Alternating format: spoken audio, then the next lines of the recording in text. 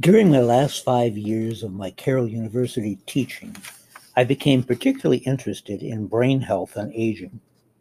Since retiring, I've had the opportunity to read several excellent books dealing with these topics.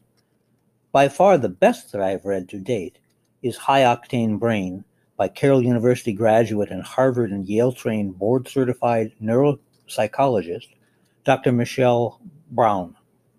Highly praised by Olympic gold medalist Bonnie Blair, former Wisconsin Governor Martin J. Schreiber, and a number of leading experts in the field, the book gives the reader a helpful, hopeful, manageable, practical, and actionable plan for optimizing one's brain health.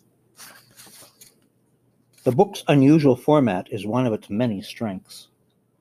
Woven throughout the chapters are interviews with 8 brain health experts who add context and value to the chapter topics addressed.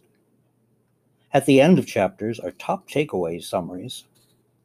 The scientific basis of the High Octane Brain program is well documented by over 200 references from well-respected scientific journals and well-designed randomized clinical trials.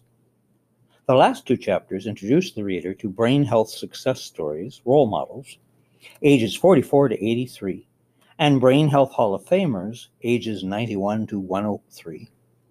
Thematically woven into chapters throughout the book are 2 characters, Meredith and Lou, who take a 7-week high-octane brain class and who share their goals, challenges, and outcomes. A key component of the book, included in Appendix 1, is the High-Octane Brain Action Planner and Tracking System.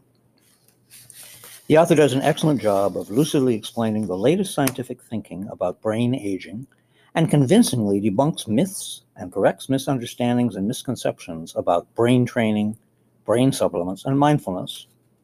She is fair-minded in indicating when there is yet a need for additional research. The 5 science-based steps she advocates leading to a high-octane brain: exercise, consuming healthy food, engaging in learning, lowering stress while boosting well-being, and adequate sleep, are well presented in the order in which the most and best scientific evidence supports the steps.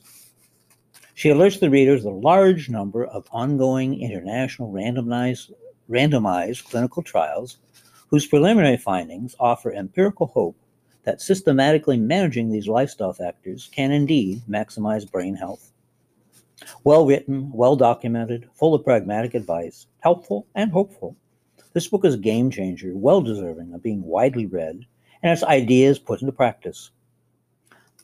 I've already attempted to incorporate its wisdom into my own life, even though it means cutting back on my pastry eating.